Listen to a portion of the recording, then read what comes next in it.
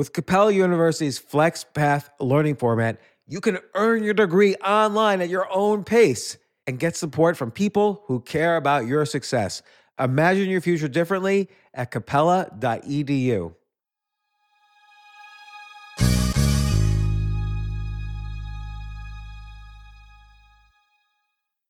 When it comes to buying your first home, everyone has questions. Can we even afford to buy a house right now?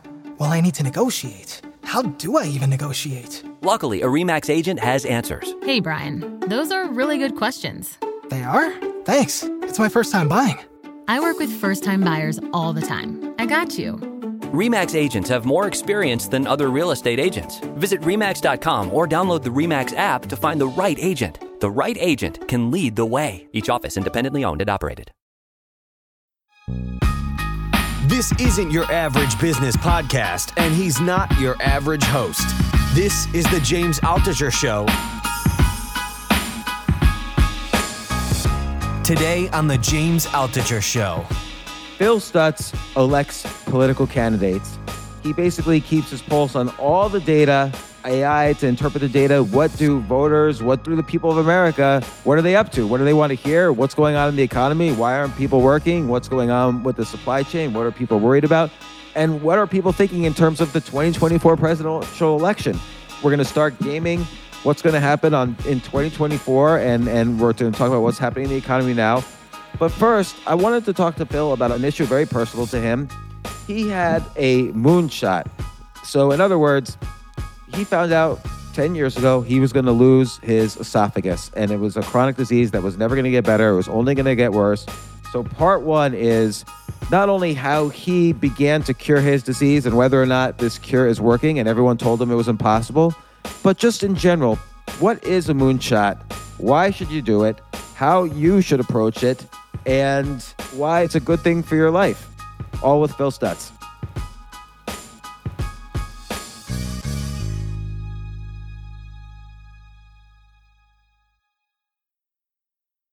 So, Phil, how are things going? Well, we have a couple things to discuss. Yes. Topics for you. And we're recording all this because I want to discuss the discussion of topics. But I want to also ask you about your health. Like, how's your throat? Why don't we wait and why don't you ask me out on live on the pod? We're recording right now. I am asking it. Are we already going? Yeah. Oh. All my conversations with human beings now are recorded. I love it. That's awesome. Okay. So this is how we're going to start. Yeah. All right. So I would advise the listener to go back and listen to past episodes. Maybe in the first one I was on, which was in December of 2018 or 19. Well, I know in 2020, I don't know if we discussed it on the podcast or like right afterwards when we were in my apartment, but you were about to have surgery on your throat. Yeah. So I'll make it really quick. I have a esophageal disease. It's called achalasia. It's basically the nerves in the muscle in my esophagus have died. Doctors believe it was an autoimmune response to maybe poor diet, a gut attack on my body, and it focused in on the esophagus. Anyway, it killed it, and it will never work again, according to doctors. And so about in February of 2017, I'd had the disease for about 6 years. I'd never done anything about it, but I was at a conference that Peter Diamandis runs, his mastermind called Abundance 360. And he got on stage and he told everybody to take a moonshot. Moonshot is something that people say is impossible and you'll make possible. And I wrote down in my notebook, I'll find a cure to this disease in 5 years. Now, never been a cure. Affects about 1 out of 100,000 people. Most of those people are in their 70s and 80s. I was in my late 30s when I was diagnosed. I'm 47 now. And when you were diagnosed then, but when do you think was the onset of the illness? Probably years before. Just, obviously you can't tell because it's inside your body. So does your throat hurt a lot when you talk? No, okay. It doesn't affect my throat. It affects my ability to eat food. And the fact that I have a lot of issues in the esophagus because food lodges in there. And even when I drink water and push it down, it stays in there and it ferments and it erodes. And so it's not like smoothies help. Smoothies are fine. They're easier, but any other kind of food is hard to eat. But anyway, and so The doctors basically have given me this is in 2015. They told me I basically had about 5 to 10 years before I needed to have a feeding tube or removal of the esophagus, an esophagectomy.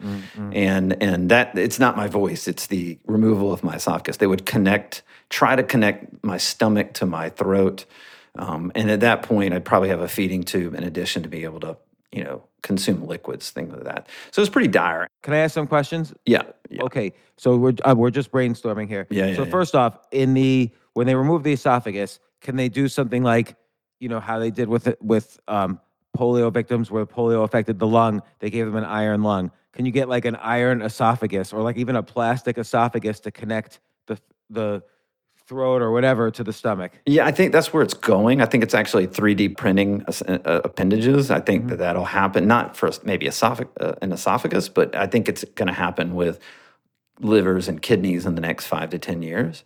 Those seem more difficult than the esophagus, to be honest, because the esophagus is just a transport mechanism, whereas the liver and the kidney actually do things. So, I mean, the esophagus is involved in digestion, but not as much as the liver and the kidney. So that's why is it because that this is not a common illness that they don't focus on that, or?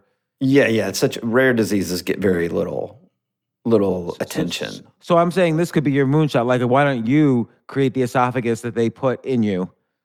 Well, because I've worked on another project, and if you'll let me finish my damn story. All right.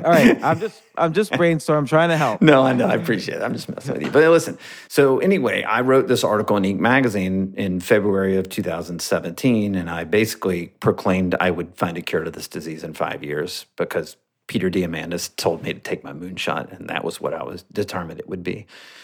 A researcher in the disease got a Google alert, found the article, reached out to me, told me I was crazy, that there was no cure. But she said, there's a doctor at Johns Hopkins, you should probably talk to him. And so I did. They introduced us. He said, well, I want to find a cure to this disease too. Let's work on it together. Long story short, we had basically years and years of ideas put in implementation, team of around 35 to 40 people around me right now. The path we went on had to be approved by the FDA, by the Internal Review Board at Johns Hopkins. It took years to do that, but in September of 2019, they extracted stem cells out of my thigh muscle, my own stem cells, and then they grew them in a lab. And then right before the pandemic in February 2020, the date you were just talking about, where we were together, and I was, either I can't remember. I think I was going to do it or I just finished. But they basically injected 225 million stem cells into my esophagus and with the hopes of trying to regrow the muscle and get it functioning again. I've since learned, I actually had a conversation with Tony Robbins recently about this, that typically when you do stem cell injections, it's about 100 million. So we did a very large dose. And why does he know? Well, he's had a lot of stem cell work. Because of what he has that growth thing going on? He's got spinal issues, shoulder issues. He's got other things that he's utilized stem cells on. So anyway, but the pandemic hit, and I couldn't go back to Hopkins to see what would have happened. They basically said, don't expect anything for 8 to 12 weeks, and then after that, we think that you may see something. Now, this procedure that they did to me has never been done on a human being ever. It's never been done on an animal. The only theory. Well, can I back up and ask a question about it, though? Yeah. So the idea is stem cells are basically, somewhat like cells from a fetus. Like, these are cells that they haven't yet been told what to do.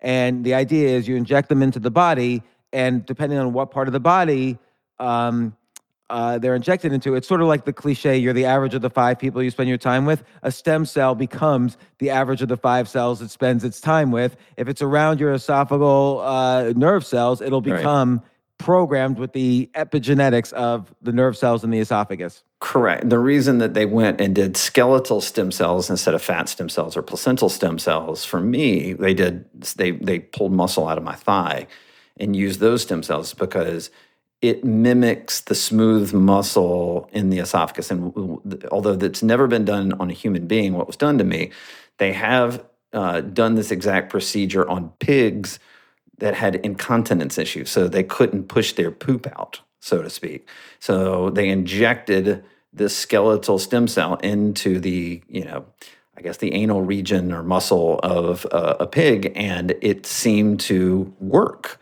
That was the only basis they had to go off what they proposed for me. I'm not in a clinical trial.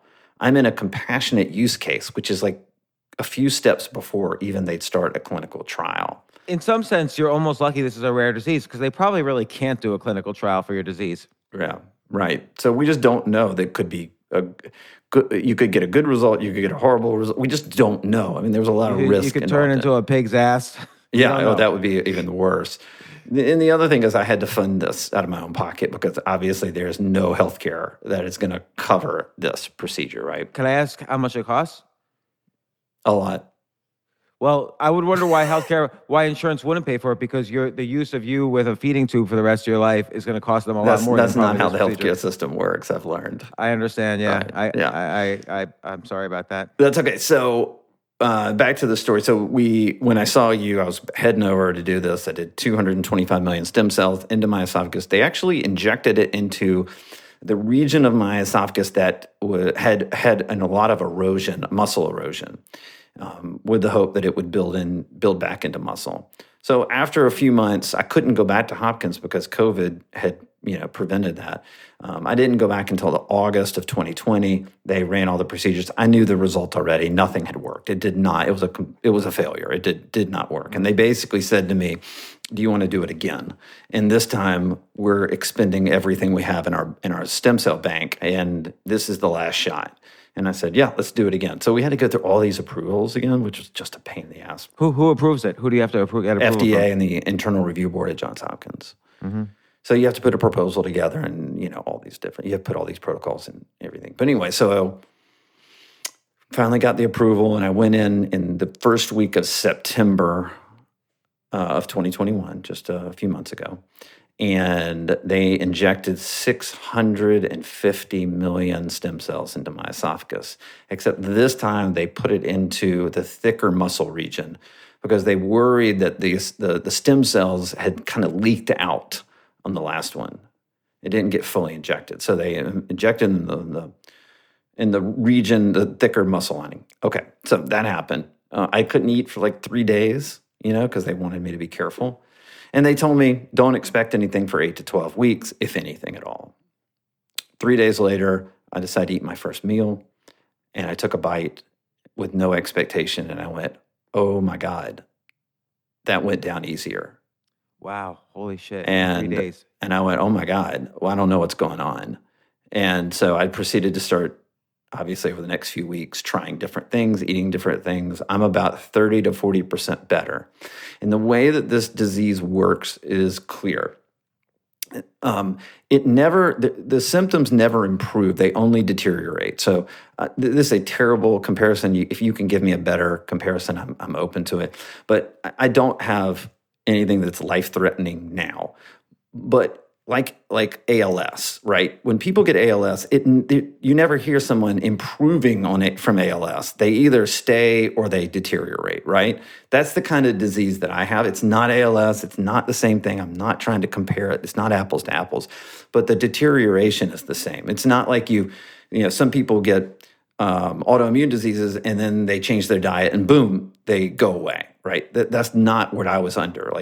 So I have seen this erosion for about 11 years, and it's mentally, it's been way draining on me. And it's depressing, right? Very, yeah. And I don't talk about it because I try to stay positive, but if I'm to be honest, it's not the easiest situation. Phil, you are actually one of the most positive people I know. I always enjoy talking to you. I always feel better after talking to you. That's the sign of a positive person to me. Well, thank you. And you've been, we had known each other about a year or so before I knew that you were suffering through this. Yeah. But when you imagined 5 years later, let's say you didn't do anything, and 5 years later you have to have your esophagus removed and a feeding tube. Yeah. What would you? I mean, obviously that's depressing. It's stupid to ask, but what specifically would you think or feel, or would you avoid thinking about it, or? Yeah, I don't know. I don't even go there. So I mean, I made this proclamation in February of 2017 that I'd found a cure to this thing in 5 years. I haven't found a cure, but 4 years and 9 months later, I'm improving. Now, we don't know. I won't go back until January to Hopkins, and then they're going to scope it. They'll do a bunch of tests. They'll figure out what's going on.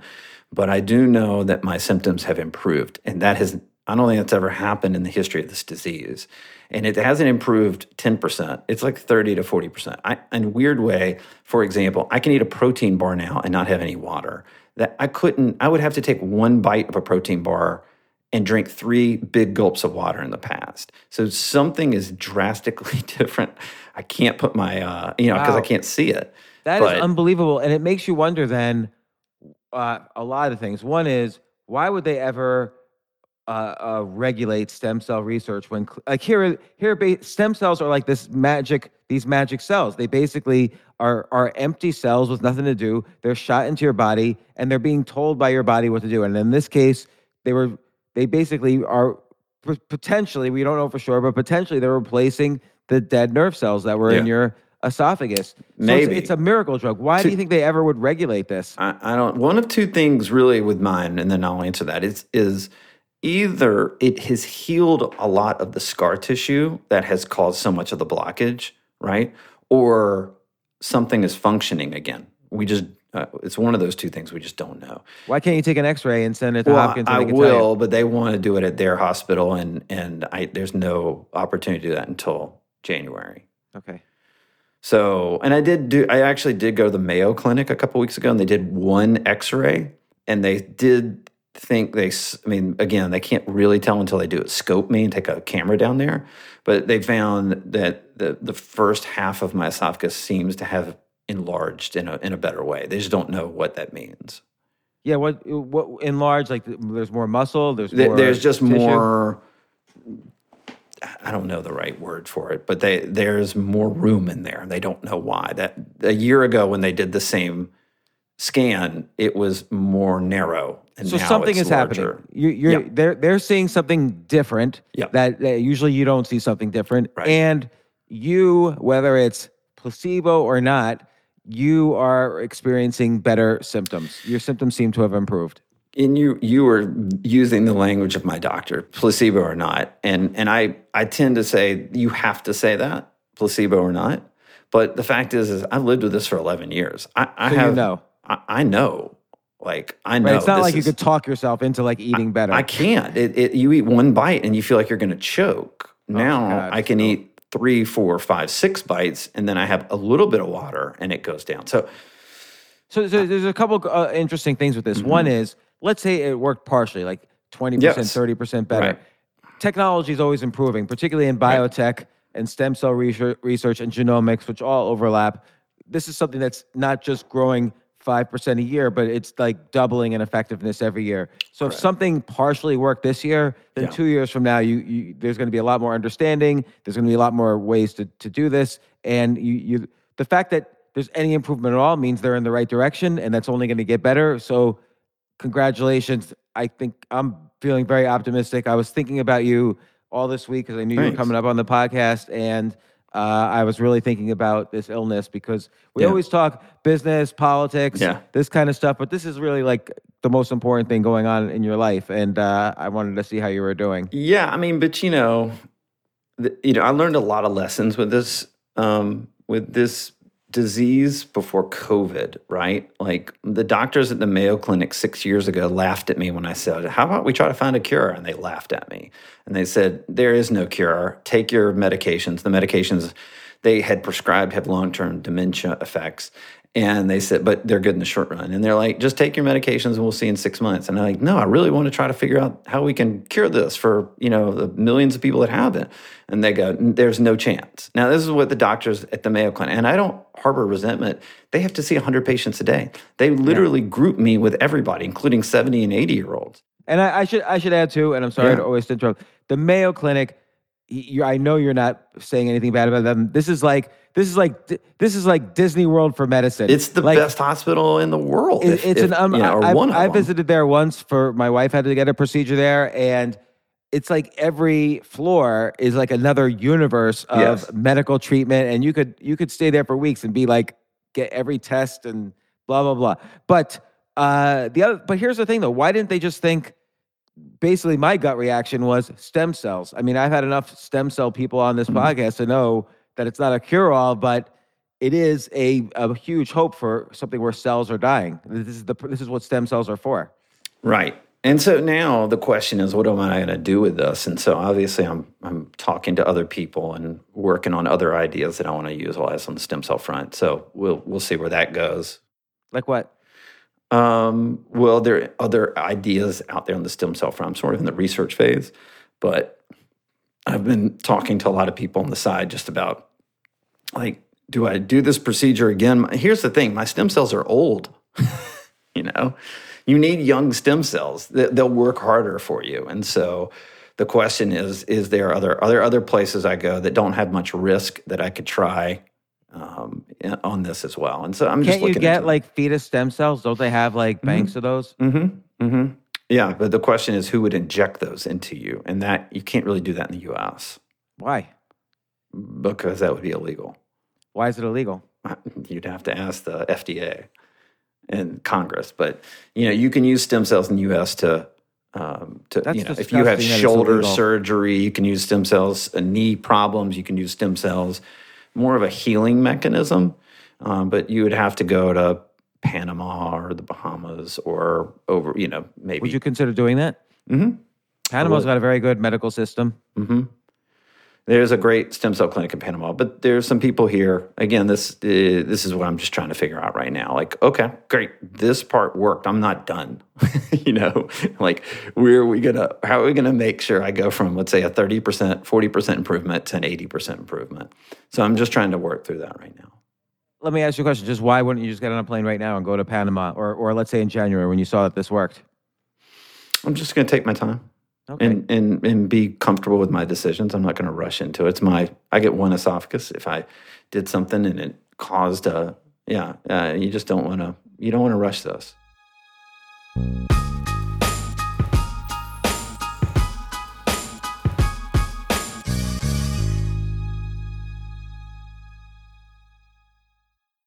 Yes, it's totally true.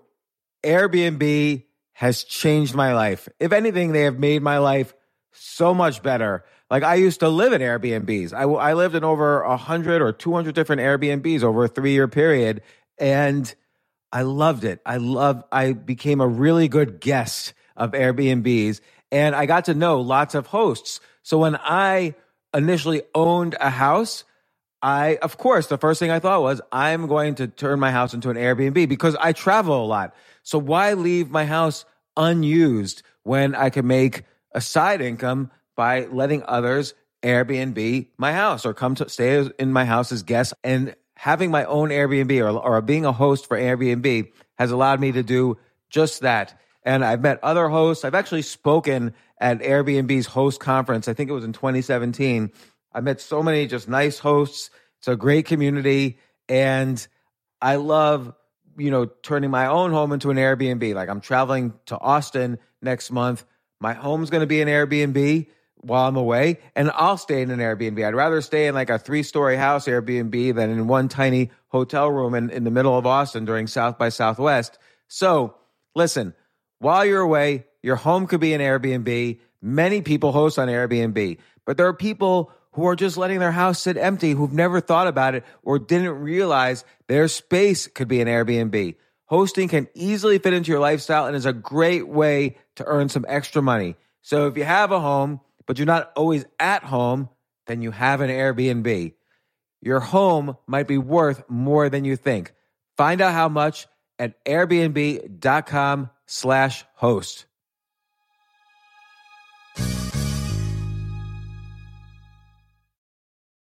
Daylight savings time is starting up again. Okay, podcast is over. That's all you needed to know. But why do we have daylight savings time?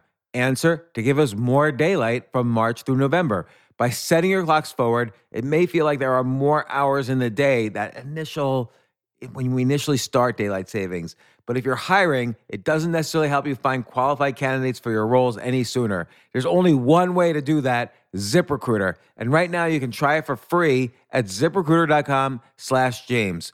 ZipRecruiter works around the clock to find qualified candidates for you. Once you post your job on ZipRecruiter, they send it to 100 plus job sites so you reach more of the right people.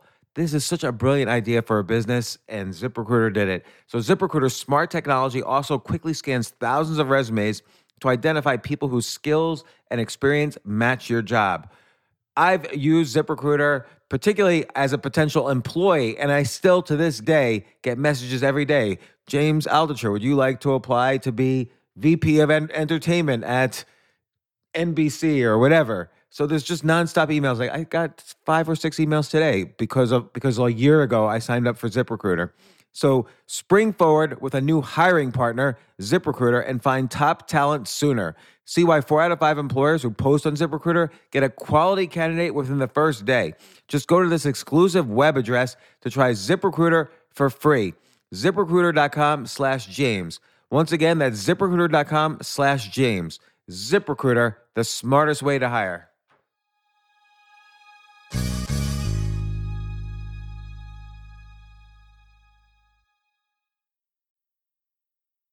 What else do you think can be done now with stem cells? You mentioned for if your shoulder hurts, whatever, but what other illnesses? Could this be a cancer thing? Could stem cells crowd out cancer cells? Yeah, I'm the wrong guy to ask that. I'm just so narrowly focused on what was going on with me that I just kind of understand the law behind stem cells, but in the sense of what's legal and what's not. I don't know why it's legal and why it's not, and I don't know what else is out there.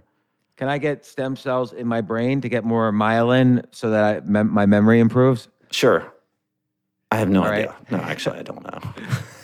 I feel like everybody talks about, AI and crypto and automated cars. But the reality is, between stem cells and genomics, over the next 20 years, this is going to be the thing that changes our daily lives more than even technology, than the smartphone or the iPad or whatever. Like everything is going to change because all the cutting edge anti-aging research, stem cell research, genomics research.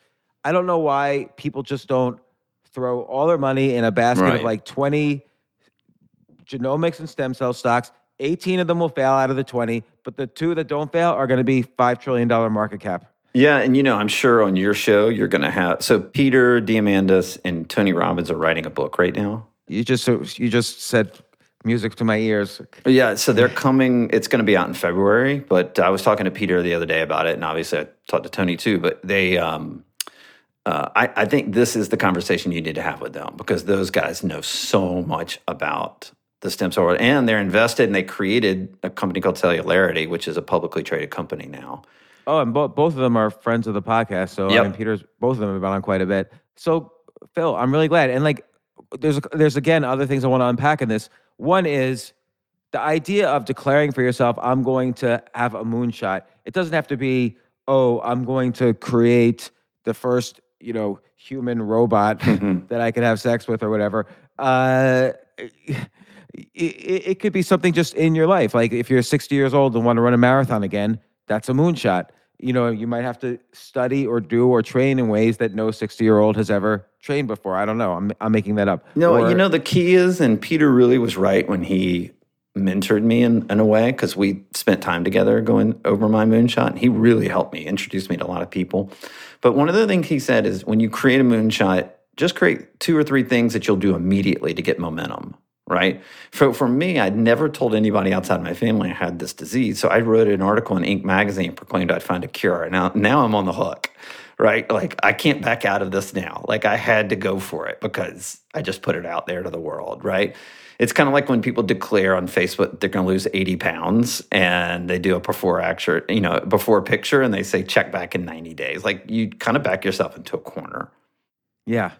No, that's okay. So there's the declaration. So okay, let's deconstruct what a moonshot is. Yeah. So there's the declaration, and there's doing something so people could hold you accountable. Now, one thing on the bigger thing though, James, is yes, the moonshot was about me finding a cure to my thing, but really the moonshot was trying to find a cure for the disease itself, so that millions of people could be. So you have to have a larger purpose is my point. It can't be like, I want to show the world that a 65, like one is like, you want to run a marathon at 70?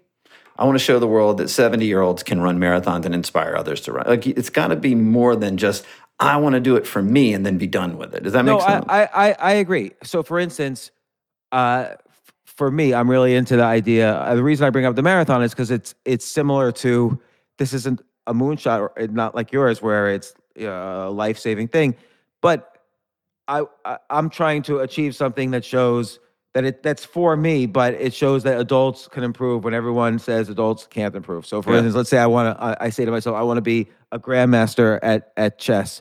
Okay, nobody ever started at an older age and succeeded at this.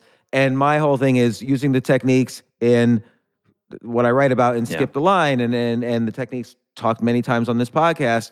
I want to use those techniques and show that it can be done. That adult, particularly when 55 million people were laid off from their careers and are looking to return to their passions of their youth, I want to show that it's possible, that it's bullshit that you need to be 17 years old to be a prodigy or whatever.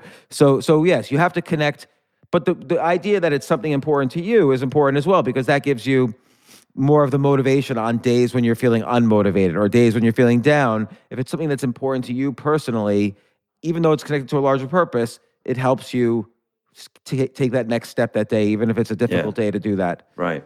But that's good, though. Let's unpack what is a moonshot. Like, so there's a larger purpose. I think there has to be a component of you that's connected to you too, that makes you particularly passionate about it. Mm-hmm. But what gives something a moonshot quality? There's a bigger purpose, and that you're trying to change something in the world as well as trying to change it within yourself. Trying to change something in the world is a good one. I mean, again, Peter has a great definition of it. It's very simple. Take something that people say is impossible and make possible. Right. And I like that definition. I don't think it is complete in the sense that, like you said, moonshots haven't been done before, and because people thought they were impossible. So it has to be so personally motivating as well as kind of macro motivating that you keep on going and doing something that is considered impossible. Yeah. I like this idea of declaring it, because you're setting it in stone. This is what you're going to do. It's not just something in the back of your head where if you don't do it, nobody knows. And then I like the idea of doing it so people could hold you accountable. It doesn't mean you'll succeed. Maybe you'll make a fool of yourself by not succeeding. If you're trying to lose 40 pounds, you put the before picture. Will you make a fool of yourself, or do people really not give two shits about anything? Like, people. Yeah, I agree with you. People like my story, but they don't care about me. So if I failed, they wouldn't be like, ha, ha, ha, he failed. Like, no one, they moved on with their life. They haven't thought about it since they read it 4 years and 9 months ago when I declared it, right? But still, that accountability is interesting. And then doing 2 or 3 things to mark up quick successes is good, to show that the next steps are at least possible. The first steps are possible. Right. So I wrote that article, and then the other thing I did is I reached out to all these started interviewing stem cell clinics around the world, trying to figure out, just to understand and educate myself. So those were the 2 momentum ideas that I put in place. Why did you think stem cells? So when I Googled the disease, when I got back from that conference, I realized I had never, think about this, I'd had this disease for 6 years and I'd never Googled it, ever. I just outsourced it to doctors and said, well, they'll figure it out. I'm at Mayo. They'll figure it out. And so when I Googled it, I found that there was some research back in the late 90s and early 2000s that said stem cells could be, a treatment to improve conditions or even cure the disease. That was, at that point, that was 17, 18 years ago when I looked at it. But there had been nothing in 17 or 18 years. It wasn't like there were other studies. There was nothing. It was just sort of a theory of doctors. And so I said, well, I'm going to take that theory and try to put it in place. And so, okay. So that you interviewed That's stem where cell I came clinics up with it to learn more, right? And here you are. Did you look into 3D printing an esophagus? Like, what other things did you? Yeah, I did. There's a doctor he may be at Duke or North Carolina or somebody. His name is Tony Atala, and he had a TED Talk on 3D printing of appendages. And Peter Diamandis introduced me to him. And we talked. So he actually interviewed my Johns Hopkins doctor for me and just kind of helped that process for me. But like I interviewed a stem cell clinic in Panama that wanted to use placental cells. So, that's like umbilical cords. I interviewed a stem cell clinic in the Bahamas that wanted to use my own fat cells.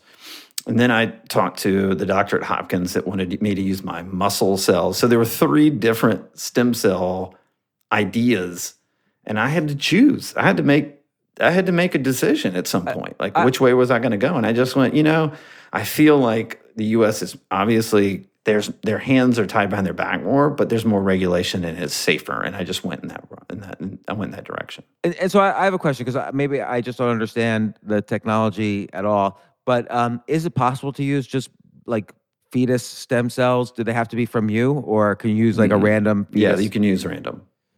And did you consider that, or that's not? No, I did. The allowed? one in Panama, that's what they offered. But what they were offering was for me to do an IV and hope that the stem cells would find its way to the esophagus and heal it. And I just didn't jive with me. I'm like, no, I think it's got to be a direct injection. And they're like, well, we don't have anybody to do that. And then I'll do it for you. I'll just inject right into the vein. I would super trust that. And then the one in the Bahamas, they said, well, we'll try to find a doctor that we can get that would inject that. And I'm like, hold on, I'm not entrusting my life we'll try to find a doctor to inject fat cells into your esophagus. So that was hard. And then the one at Hopkins was like, you're going to be under the Johns Hopkins Hospital, and we're going to inject it with our doctors here. And I went, you know what? I'm going to have to go there because it's kind of like investing, James. I created something. I had a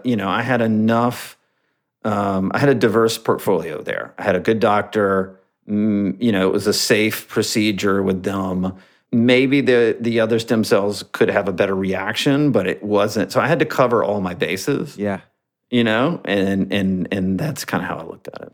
That's the other thing. The fact that it is directly affecting you helps the outcome because you're not just trying random things just to try it. Like you're really doing your research and taking into account the risks, which is important in a moonshot. Like if you go for the moon and you miss, you die. Yeah. So right. Good point. It is very. I keep getting back to it. It's great to have the higher meaning, but it's also very important to have the personal meaning.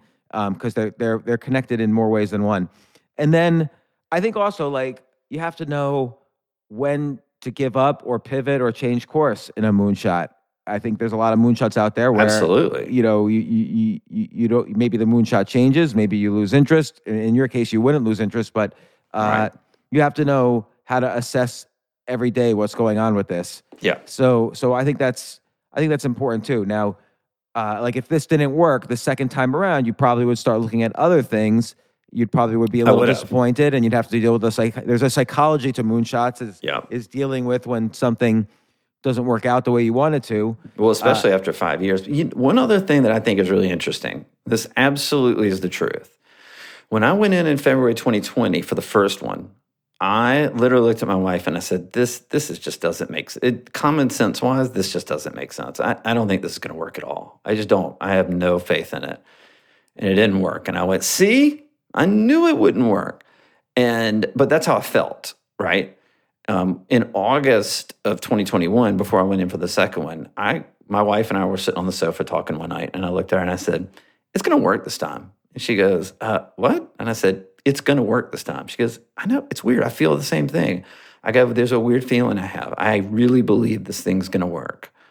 And I have no idea if that plays into this at all. And I get that people would tell me it's a placebo, that helped the placebo effect, if that's what it was. But that's truly the way I felt, and I expressed it. And something has worked. So I just don't, there's also this mindset of it as well. Well, I'm super happy, Phil, and Thanks. I hope it continues to work. You got to keep in touch with me on how things are going when you go visit Johns Hopkins. And I do think everybody listening to this, I encourage you to think in terms of moonshots because it literally not only changes your life, whether something works or not, no matter what, it will change your life. Because like Phil, in your case, if this second stem cell treatment hadn't worked, I'll say several things. One is you've researched and learned about the entire stem cell industry, the state of it right now, what works, what doesn't, and you've had personal experience with it. So that was like your downside, is that you would learn a huge amount. Your upside, of course, is that the illness is cured and maybe it was you're used as evidence for how it could cure many, many other people. And the other thing is you learn kind of the meta language for doing a moonshot, and that could be applied on some level to your business, to your career, to your relationships. You know what it takes. You know the watering that is required to make a seed grow from the imagination to a full garden. Yeah. And that's a meta skill that many people don't know, because we're all stuck in our daily grind, our daily worries, and a moonshot is something beyond those daily worries. And I encourage everybody to think in their own lives. It doesn't have to be saving lives. It could be something as simple as, you want to do something extraordinary that nobody's done before. It doesn't have to be like you're going to save the planet, but I encourage people to think in terms of moonshots, and I think it's really exciting. I know, Phil, you and I have talked about this before, but I'm more emphatic than ever about this style of thinking. And now, Phil, for part 2 of this podcast, I want to talk politics. So are you ready?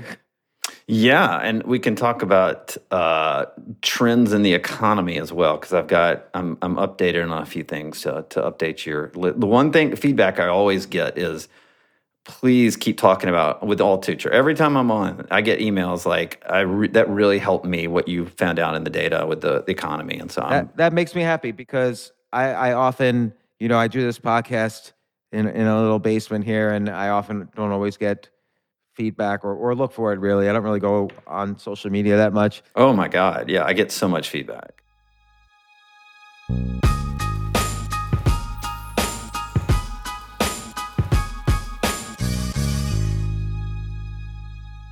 Stay tuned for part 2, where Phil starts gaming the economy, politics, and everything in between.